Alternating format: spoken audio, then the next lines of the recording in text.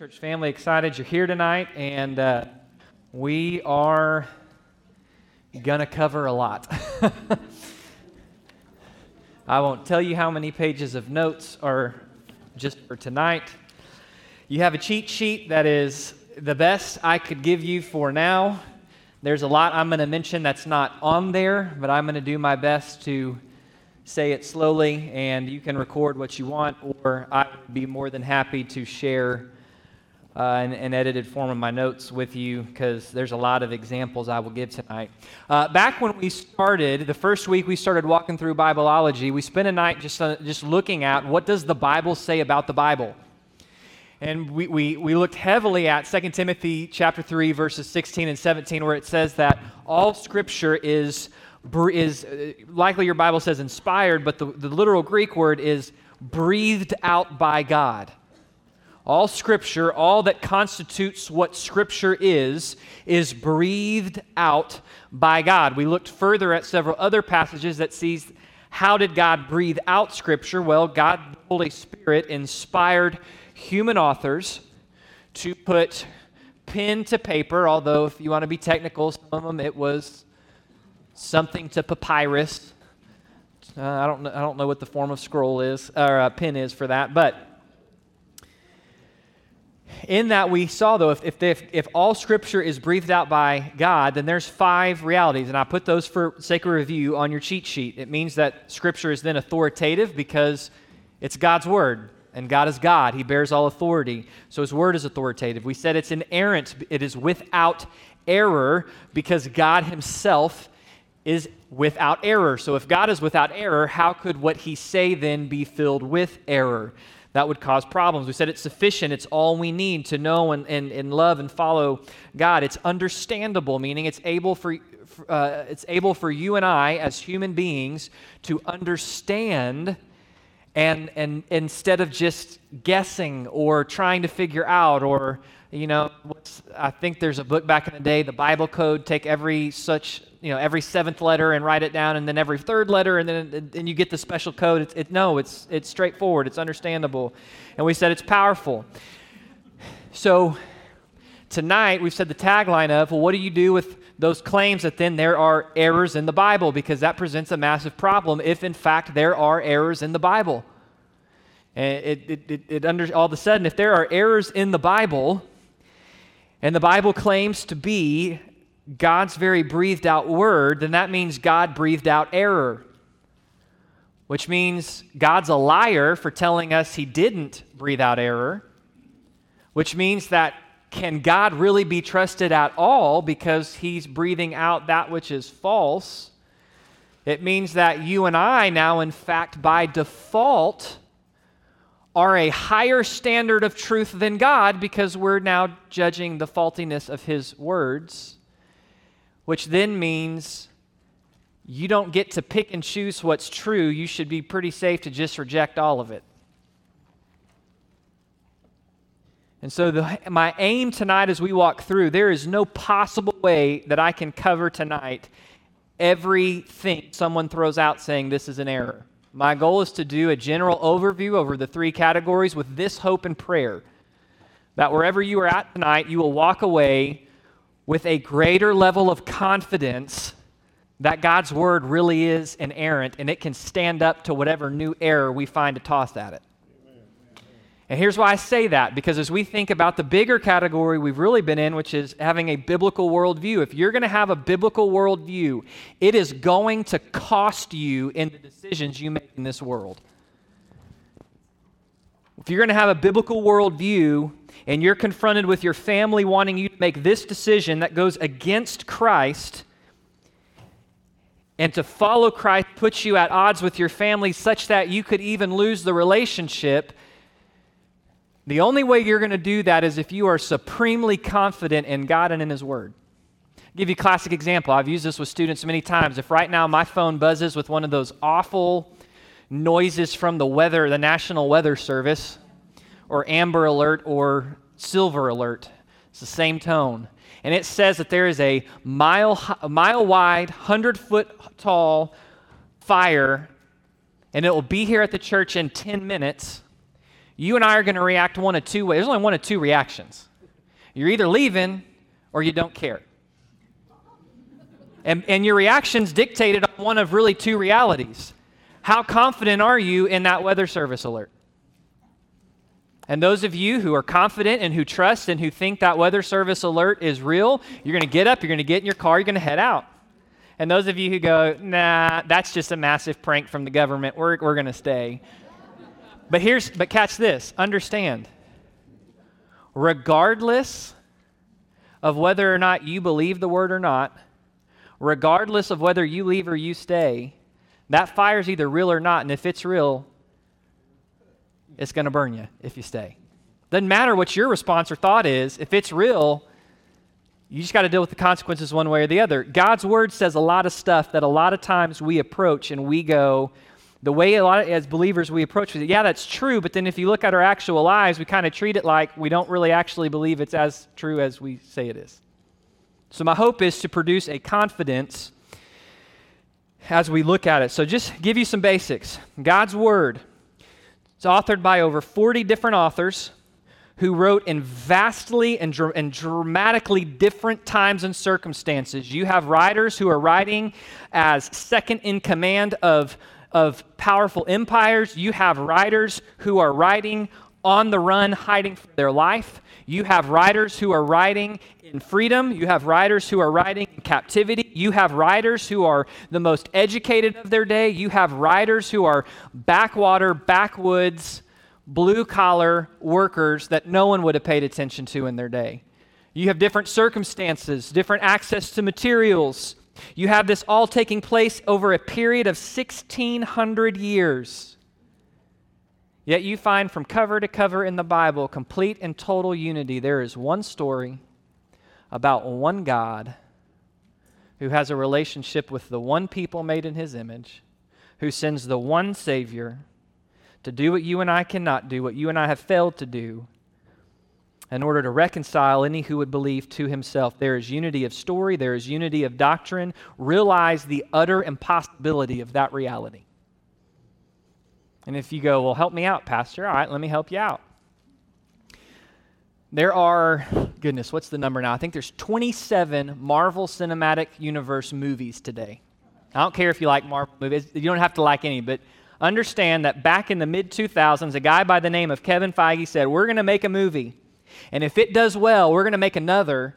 And our ultimate goal is going to be to make all these movies that all have the same ultimate storyline and tie together and interconnect and come out and sometimes cross over. And it's going to be one universe, total unity. They had a goal to make a unified story. And with all their pre-planning, with the goal to have a unified story, if you watch all those movies, you'll catch that for the most part they did really good. But there's a lot of times they contradict themselves too. Understand what happens in Scripture, the fact that it is 40 different authors, 1,600 years, different times, different circumstances, one unified story and doctrine is nothing short of miraculous. And the Bible itself says that the Bible doesn't appeal to outside authority. Notice when it says that all Scripture is God-breathed, it doesn't appeal to outside authority to justify that statement. It appeals to its own authority. It's self-attesting, which means that truly Scripture cannot be subjected to any other field of study for its authority. If you are looking for the Bible to be authoritative on the basis of all these other fields proving it, it doesn't mean these other fields don't have facts. We're going to look at those facts to demonstrate how true the Bible is. But if your reason for confidence in the Word is because all these things point to it, you're going to ultimately have an issue with the authority of God because you subjected the Word to another authority. We've said if all Scripture is not inerrant, we've got a problem. Now, you've got a definition on your paper. There's two definitions, the first two. Inerrancy, Scripture in the original manuscripts does not affirm anything that's contrary to fact, nor does it contradict itself, but is flawless and perfect. Now, you'll catch there in that definition, Scripture in the original manuscripts, right? There is only one original copy of the book of Genesis, and Exodus, and Matthew, and Mark, and Philippians. We do not know of or hold a single one of the original manuscripts of Scripture. And before you go, oh my goodness, Pastor, are you kidding me? I'm not kidding you, and it's a really good thing we don't. And I'll explain that here in a second. But it's not a problem. The originals are without error, and the reason it's phrased like that is because you can choose to change what the Bible says, claim it's the Bible, but it would be an error. The first big church history person to do that's Marcion, but probably the biggest example for you and I today is Thomas Jefferson. Thomas Jefferson had a Bible. And in his Bible, he systematically cut out every supernatural miracle because he said they're impossible. Now, he would say, I've got a Bible, but his Bible's not inerrant. It's an error because he made changes to it. So that's why we say the original manuscripts. Now, here's the beautiful part. The next definition, textual variance, means any place among the manuscripts in which there is a variation in the wording. This would mean word order, an omission of a word, an additional word, or even a spelling difference. What we have are not the originals. What we have are thousands upon thousands upon thousands of copies that ultimately are of the original manuscript. And here's why this is important. Let's flip it. Let's say we had somewhere in, I don't know, the Museum of the Bible, the original manuscript. If I right now took out and wrote a note, and before I came in here and I said, guys, this is the original manuscript. And you go, oh, wow, that's great. Until someone goes, oh, actually, it's not the original manuscript. This is the original manuscript. No, this is the original manuscript. And all three say totally different things. It's easier to cause doubt on one original manuscript than it is when you have thousands of thousands of thousands. If I took that same thing and right now I wrote a note that says Jesus loves you, and you got 5 seconds to read it and you had to copy it down on your own paper, and everyone in the room did it, we would have over 100 copies of the original. Let's throw the original away, toss it away, but let's read every copy. If every copy says Jesus loves me, we know what the original said. If 2 copies out of those say Jesus loves me, but those 2 copies say Jesus loves you, we're also still really confident in what the original said, because there is such an overwhelming amount of evidence that has been painstakingly copied. And we'll go in more next week to how it's painstakingly copied, but just for the stats, we have over 300 ancient Hebrew manuscripts of the Old Testament. We have over 5,800 ancient Greek manuscripts of the New Testament. In addition, we have more than 20,000 ancient translations of those documents in other languages. And that would include thousands of Greek versions of the Hebrew Old Testament that would even precede our Greek manuscripts of the New Testament. And over 30,000 scriptural quotations from the early church fathers. The early church fathers, you had the apostles. The apostles led men to Christ, who then became pastors after the apostles. That group of pastors is who we call historically the early church fathers. They wrote a lot of letters and a lot of sermons. In those, they quote a lot of scripture, and if you took all of the other, if all you had was the 30,000 plus quotations from the early church father, you could reconstruct the entire New Testament word for word. So understand, there is a massive amount of literary documents and evidence to point us to as you work through what the original documents said. It's why scholars are completely confident that when you have a good, healthy translation based on the Hebrew and Greek manuscripts, you have a translation based on what was in the original documents. I'll give you this. In history, certain works to be considered trustworthy have to have a certain amount of outside proof to validate what they say. One of the most, if not the most, well-attested literary work of history is Josephus' History of the Jewish People. It has over 450 outside works attesting that what it says is true. And it's one of the absolute highest ever discovered in the history of the human race in terms of well-documented. Does anyone want to take a stab in bravery at how many Scripture has? It's a number over 10,500. 10,501. There you go. So here's what I want you to see. We have all of this, all of these things. Now, and here's how stuff was translated down. When it comes to variants, when we say variants, in all these thousands of manuscripts, sometimes you see one that says something and one that says something different. And this is where a lot of critics of Scripture jump in and go, did you know your Bible has errors? Because all these manuscripts, they all say different things. So let's tackle that question. You see on your sheet, there's three aspects: textual, historical, and scientific. Let's talk textual for a second. The Old Testament text was painstakingly copied and passed down by trained Jewish scholars. In fact, there's still parts, if you go to Masada today, you can step in a room and you can see them copying, where when they would copy, so here's the book of Genesis, here's this copy, here's the new copy, you've got the scribe who's going word by word. Every time they come to the personal name of God, they stop, get up, go, bathe themselves ritually, come back with special ink and a special pen, write the name, put it down, go back, wash themselves ceremonially, go back, pick up the original pen. They painstakingly, not only that, but there is someone over their shoulder watching them copy. And when they get to the end of that page would not be the correct word, but for our sake, page, they stop and they count and actually it wouldn't be this way, it'd be this way. They count how many words, and if it doesn't match perfectly, they toss it, burn it, and start over. The Old Testament has been painstakingly copied down. In fact, most of the critics do not attack the variants of the Old Testament. In fact, 90% of the Old Testament documents, there is no variation. What variation is there are primarily spelling and grammar mistakes that somehow didn't get caught. The finding of the Dead Sea Scrolls in 1948 furthered this. In fact, one of the famous ones in there is they found a almost fully intact, complete scroll of the book of Isaiah dating back to I think like 600 or 700 BC. There's several facsimiles that are around today. If you go translate that Hebrew to English, do you know what you get? The book of Isaiah you read in your English Bibles. It's not different.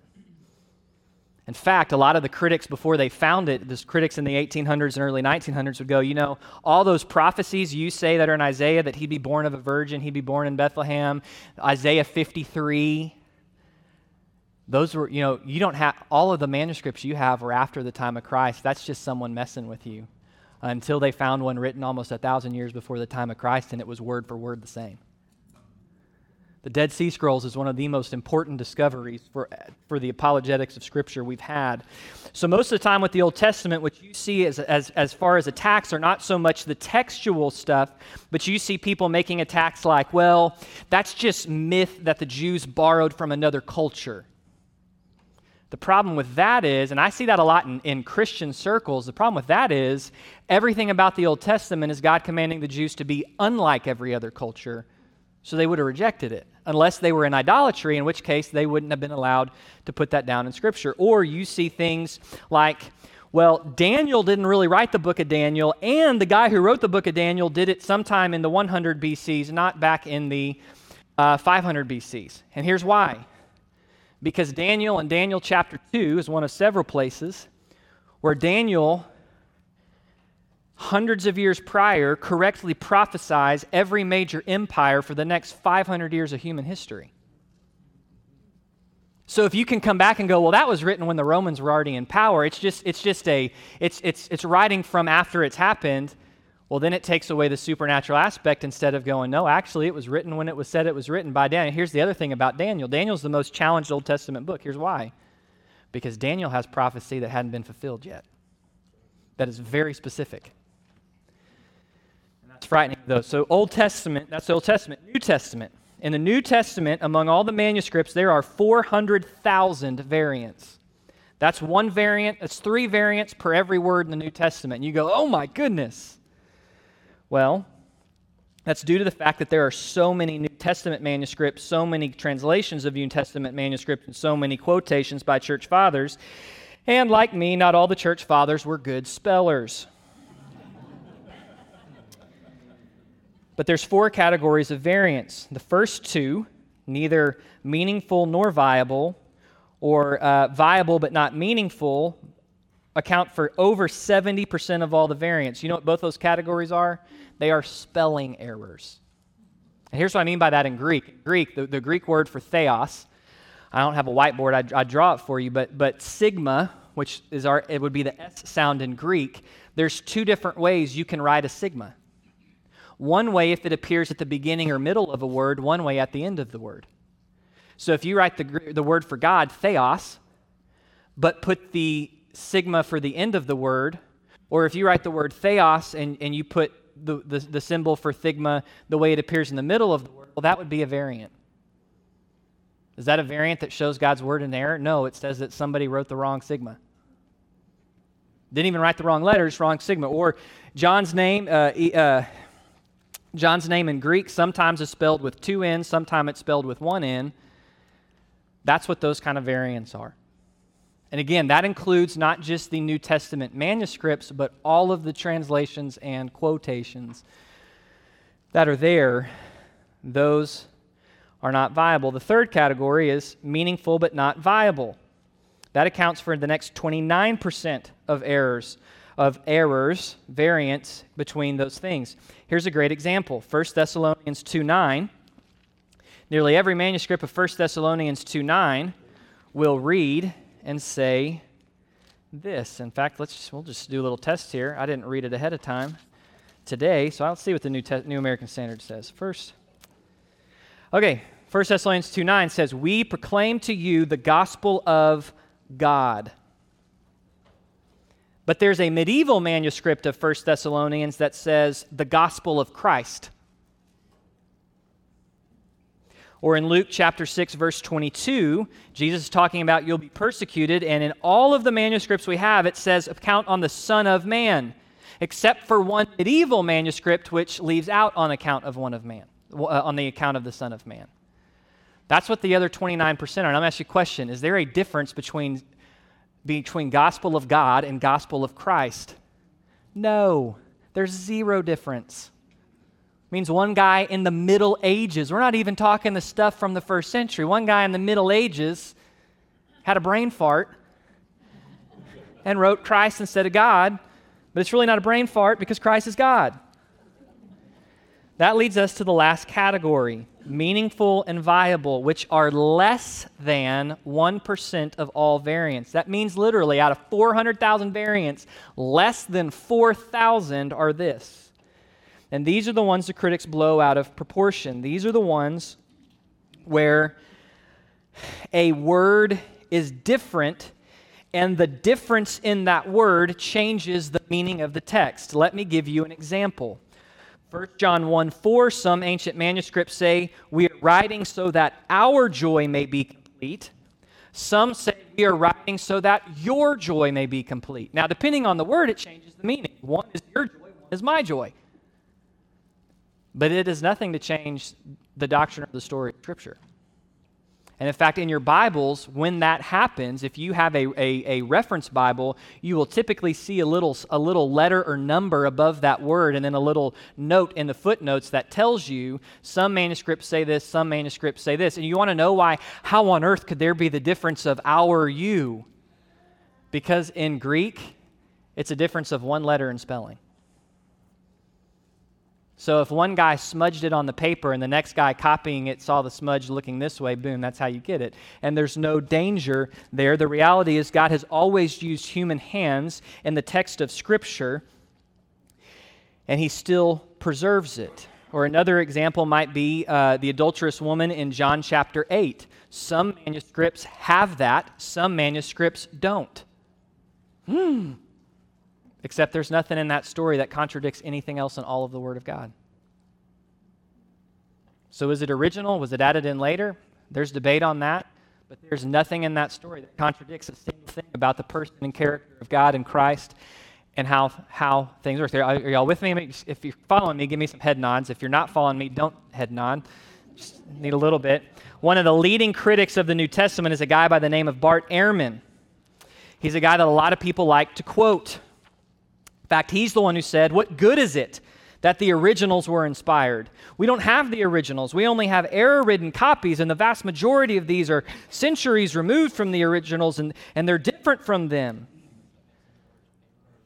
He's also the same guy in saying that the critics like to say who said this when really pressed about all of the variants in Scripture. Essential Christian beliefs are not affected in any way by textual variants. So the same critic who's trying to undermine your belief and confidence in Scripture is also the one who says, on a serious level, those variants, they do nothing to change the story and doctrine of Scripture and who it tells you God is and what God's doing. And Bart Ehrman is a critic of Scripture. He would not believe what you and I believe. Not only this, besides the textual things, there's prophetic things. We see hundreds of Old Testament prophecies that are fulfilled in the New Testament. We see Old Testament prophecies that aren't just fulfilled in the New Testament, but are fulfilled in the pages of history. Daniel 2 is a perfect example. Babylon. Then will come Persia. Isn't it interesting that in Persia, we just say the Persian Empire, but there's two different prophecies in Daniel that refer to Persia Empire, and both of them carry the imagery of two. Why? Because the Persian Empire was actually an alliance between the Persian and the Medes, two different empires that chose to combine for one rule. Then you have the Greek and the Roman Empire, all prophesied, and you also have empires that have yet to come or maybe have come, depending on if you want to believe we're living right before Christ is coming back or not. We not only see that, we see fulfilled prophecy regarding Christ. We looked at that back last December. The chances of one person fulfilling 8 prophecies about the Messiah from the Old Testament is impossible statistically. Yet Jesus fulfilled hundreds. Not only that, but catch this, it's interesting if you really study, if we were to rewind the clock back 100 years ago and be here gathered in church having this conversation, or let's say we were gathered talking about the end times, many of us would not hold probably the end time view you hold today. You know why? Because the world was seemingly getting better and better, more and more peaceful. There was no nation of Israel. The Jews were certainly an ethnic people, but there was no nation geopolitically of Israel. We would have had because we would have said, well, we don't see, how could this be? And all of a sudden, what about now? Well, Scripture is really clear that for the end times to come, there has to be a geopolitical nation of Israel, which was part of the fallout of World War II. We see prophecy brought about even in our own lives. I'll give you this. Obviously, back for those of you who were very alive in the Cold War, obviously there was the threat from the north of Israel of the Soviet Union. And then 30 years ago, the Soviet Union fell apart. And some would say, Russia's still a threat. Some believed, look, it's a new order, it's a new day.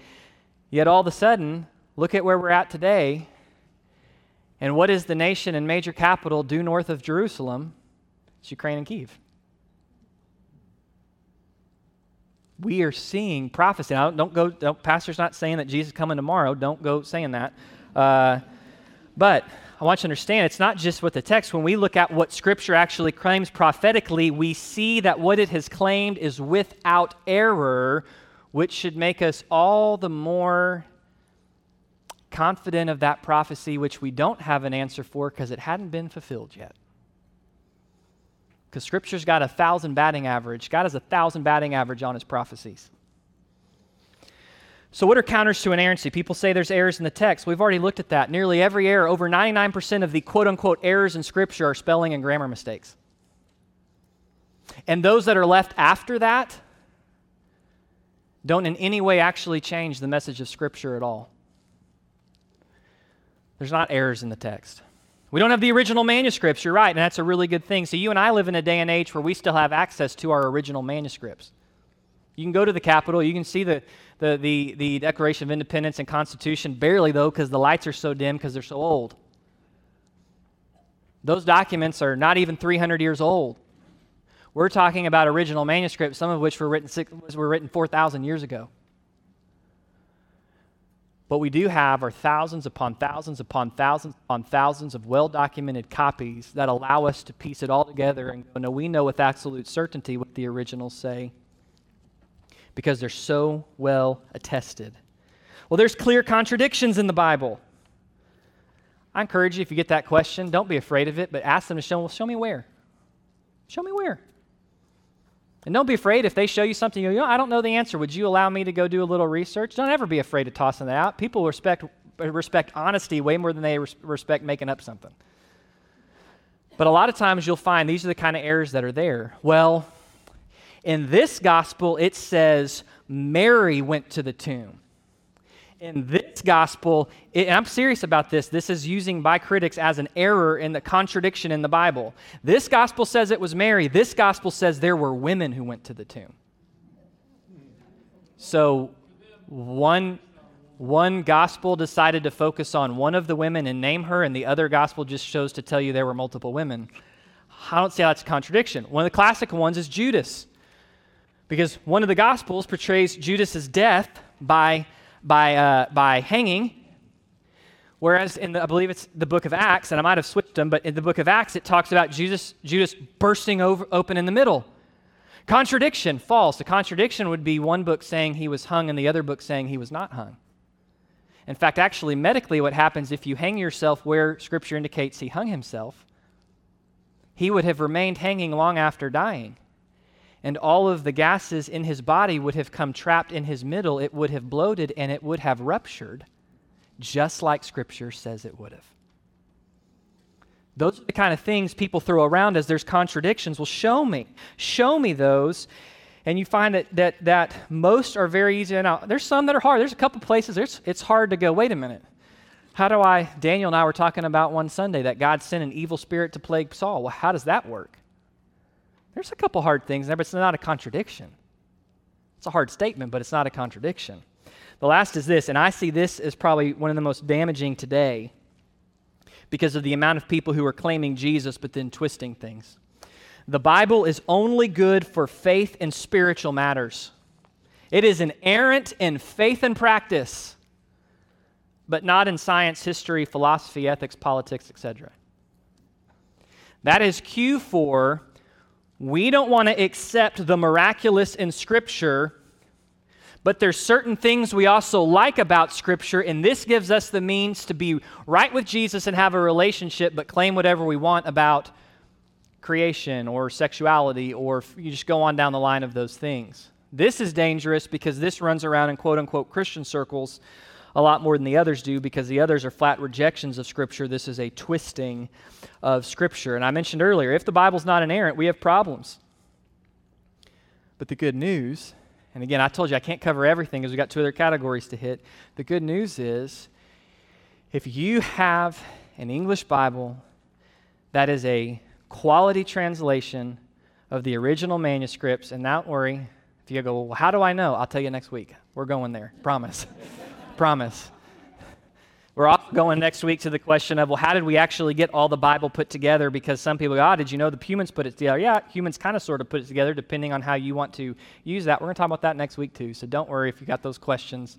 Just come back next week to the same bat time, same bat channel, and we'll dive into it. What I want you to see is Scripture is without error as far as the text is concerned. Now, people will throw historical and archaeological issues out to go, wait a minute, Scripture talks about stuff that is not there. See, it's false. We don't have that. Now, let's be clear. There are some things that Scripture talks about that Scripture is the only work of history that records it. Okay, give me an example. The only reason we know the names of Abraham, Isaac, and Jacob are because of the Bible. There's no other documents out there floating around talking about Abraham, Isaac, and Jacob. Now, the reason for that is Abraham, Isaac, and Jacob weren't bigwig shots, people that would have been recorded in what limited documents would have been written back then, and they also lived 4,000 years ago. There's not a whole lot of documents from anywhere 4,000 years ago. And for people that view Scripture through a lens of modernity and naturalism, who goes, Scripture's just another work, we can't trust it, that's an issue. But if you view Scripture like you and I ought to as believers, it's God-breathed, then Scripture doesn't become a competition of history, it informs us of history that no one else could. So, same thing. Everyone know the story of Balaam and the donkey? If you don't know the story, it's awesome. Balaam's being bribed to go prophesy against God's people, and his donkey keeps throwing him off because there's an angel that only the donkey can see, and he's going to lop his head off. And Balaam keeps getting up and whipping the donkey, and then it says that God opens the mouth of the donkey, and I guess with Eddie Murphy's voice from Shrek, he looks at Balaam and he says, "What are you doing whipping me? There's an angel about to lop your head off. I saved your life 3 times." And anyways, people go, "That's a crazy story. Balaam never existed. That's absolute nonsense." Until 1967 in Jordan, about 25 miles north of Moab, the camping spot of the Israelites, there was a fragment inscription recovered from 8 to 700 BC talking all about Balaam, who, by the way, is mentioned in Nehemiah, Micah, 2 Peter, Jude, and Revelation. Minor figure in world history and even biblical story, but is mentioned multiple times. People used to say, well, you know, there's no evidence that there was ever a kingdom, King David. Until 1993 and 1994, they started digging up stuff all over the place that talked about the kingdom of David.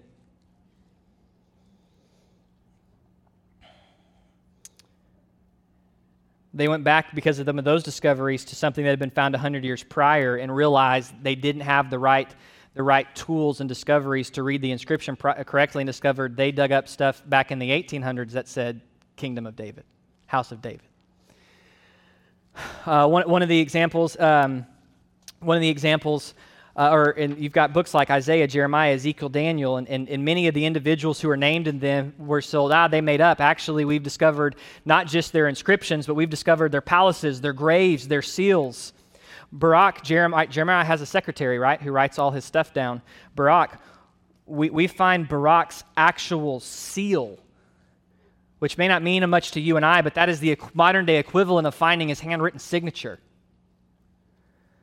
Sargon, the king of Assyria, historians said, he's made up, until they found a fresh list of kings, the Khorsabad list of kings, and discovered, he's not made up. Not only that, but we just dug up his palace of over 200 rooms and 30 courtyards. Today, we know more about Sargon than any other Assyrian king on record. People look, if you read Daniel chapter 5, the handwriting on the wall, it talks about King Belshazzar. Well, there was no King Belshazzar of Babylon. The last king of Babylon was Nabonidus. See, Daniel. Man, it was written several hundred years later with a bunch of dumb people who didn't know their history. Until they dug up a new stele, which is basically a history text, and discovered Nabonidus was king, and he grew increasingly absent-minded and wanted to go live as a hermit in the desert. So though he remained the title of king, he appointed his son Balthazar to rule the empire in his place, who was ruling the night that is recorded in Daniel chapter 5. In every case, there are a lot of things people say, well, that didn't happen. The Bible's the only thing that says it. And there has yet to be an archaeological find that has contradicted Scripture. New Testament. The New Testament documents all were written within 60 years of Jesus' life. And we have a lot more documents from that time period in Rome, and we find that in those documents there are many things said. Listen to Josephus, who's writing in the AD 90s, so about 60 years after Christ, and he's writing saying, about this time there lived Jesus, a wise man, for he was one who wrought surprising feats and was a teacher of such people who accept truth gladly. He went over many Jews and many of the Greeks. Pilate, upon hearing him accused by men of the highest standing amongst us, had condemned him to be crucified. Those who had in the first place come to love him did not give up their affection for him. And the tribe of Christians, so called after him, still has not disappeared to this day. And Ananias thought that he had a favorable opportunity because Festus was dead and Albinius was on his way, so he convened the judges of the Sanhedrin and brought before them a man, the brother of Jesus, who was called the Christ, and certain others. He accused them of having transgressed the law, delivered them to be stones. Those of the inhabitants of the city who were considered the fair-minded and strict and observant as the law were offended at this. Therefore they sent back, and it goes on and on. This is Josephus, a man who hates Christianity. And I read you the version we know for sure is true. There's a couple other comments that are debated if they were original to Josephus or not that go even further than that. Cornelius Tacitus was a Roman proconsul in 97 A.D. This is an excerpt that he wrote during the 60s, 30 years after Jesus' death. Christ, the founder of the name, had undergone the death penalty in the reign of Tiberius by sentence of the procurator Pontius Pilate. and a pernicious superstition was checked for the moment, only to break out once more, not only in Judea, the home of the disease, but in the capital itself, Rome, where all horrible or shameful things in the world collect and find a vogue.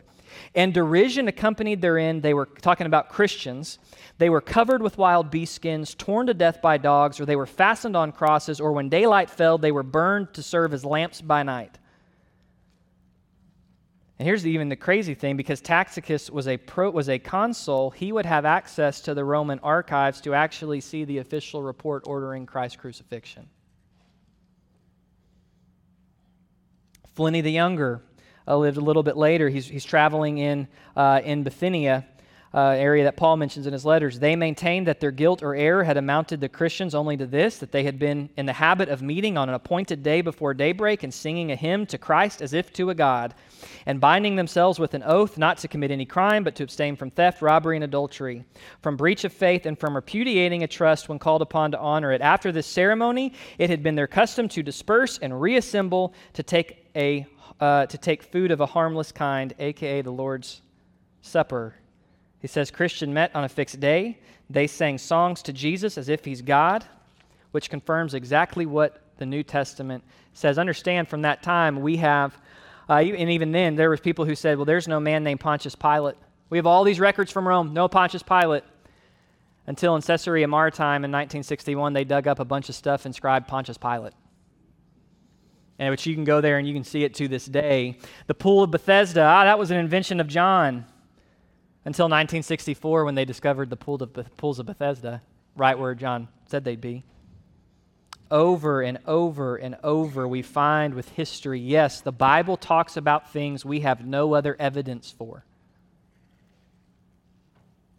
But if we understand that Scripture is the Word of God, then the Bible also serves as a history informant rather than something that has to be proven. And time again, archaeology backs up what is there. All right, I'm looking at the clock. I'll come back to some of this stuff next week, but let me give you a couple things on science. Here's the ultimate challenge with science and Scripture. And I'll be done right at 7 o'clock because I know choir, you got to duck out. The challenge with science and Scripture is this. The Bible describes a lot of supernatural things. Something that is supernatural by definition is beyond natural. Science, by definition, is the study of what is natural. Science, by definition, is inductive reasoning, which you look at something that you can see and observe and experiment on. The problem with trying to put science over miracles is you can't experiment on a miracle because a miracle is, by definition, an alteration of what is natural. So when people try to come in and debate all the miracles from a philosophical standpoint, it is a moot point because science does not have anything to say to it. But the reason there is such a strong opinion there is because of a worldview or an aspect of worldview. We mentioned it when we did the brief overview that philosophically people ascribe to naturalism. That view which says that which is real and true is only that which is nature and nothing else. Well, if you hold to that view, yes, every miracle is an impossibility. But that's not the view we hold to. So understand that it's impossible. There's a limit to science. And I love this little story. There was an atheist in France. And I want you to listen because this is perfectly the mindset of those who deny miracles with naturalism. There was a place in Lourdes where there was a fountain that people would come to and claim the waters healed them. And so you'd see a crutch or you'd see crutches and canes laid there. And so the atheist Antoli, he comes and he describes the story. He says, I was in Lourdes in August and I paid a visit to this fountain where crutches were hung up as a token of cure. My companion pointed to these and he said this. So he's with a buddy. His buddy says, one wooden leg would be more to the point. Now catch what he's saying. That's great there's all these crutches and canes, but anybody can fake it and anybody can hobble off. But if somebody had a wooden leg, it means they don't have a leg. And if they hung their wooden leg up, that means their leg came back. That would be a miracle. That would be really something. And this is what Anatole said. It was the word of a man of sense. But then listen to this. But speaking philosophically, the wooden leg would be no more convincing than the crutch. If an observer who is truly scientific saw that, he would not say, look, a miracle.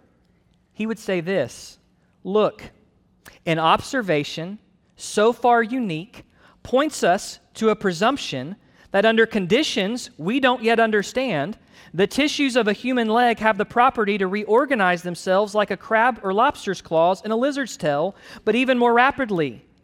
Here we have a fact of nature that seems to be in contradiction with other facts, and this arises from our ignorance and shows that the science of our physiology must be completely reconstituted because it wasn't constituted correct. Now here's what he's saying. If you go, what, Pastor, what are you saying there? Here's what he's saying. As a true committed naturalist, it doesn't matter if you show me a miracle, I'll never accept it. I understand that. That's part of the battle when we talk about, does science contradict with the Bible? No, true science does not contradict the Bible. But science based out of a false starting point that can be manipulated and deceived absolutely contradicts the Bible, but not because the Bible's at fault, but because science is at fault. And I would call it not real science, it's just other things there. All right, I told you we'd be done at 7. So we'll come back a little bit to that next week and cover canonization. I hope that some of this continues to be helpful, and we will really wrap up. I know next week is spring break for some, so if you need to hop on via Zoom, or we'll obviously record it, post it up the next day online, but we plan to be here because for many of us, spring break does not impact our daily plans presently. And those of you it does, if you're here, be here. If not, know that we want you to be safe and enjoy whatever you're doing for spring break. And we will see you, church family, Sunday.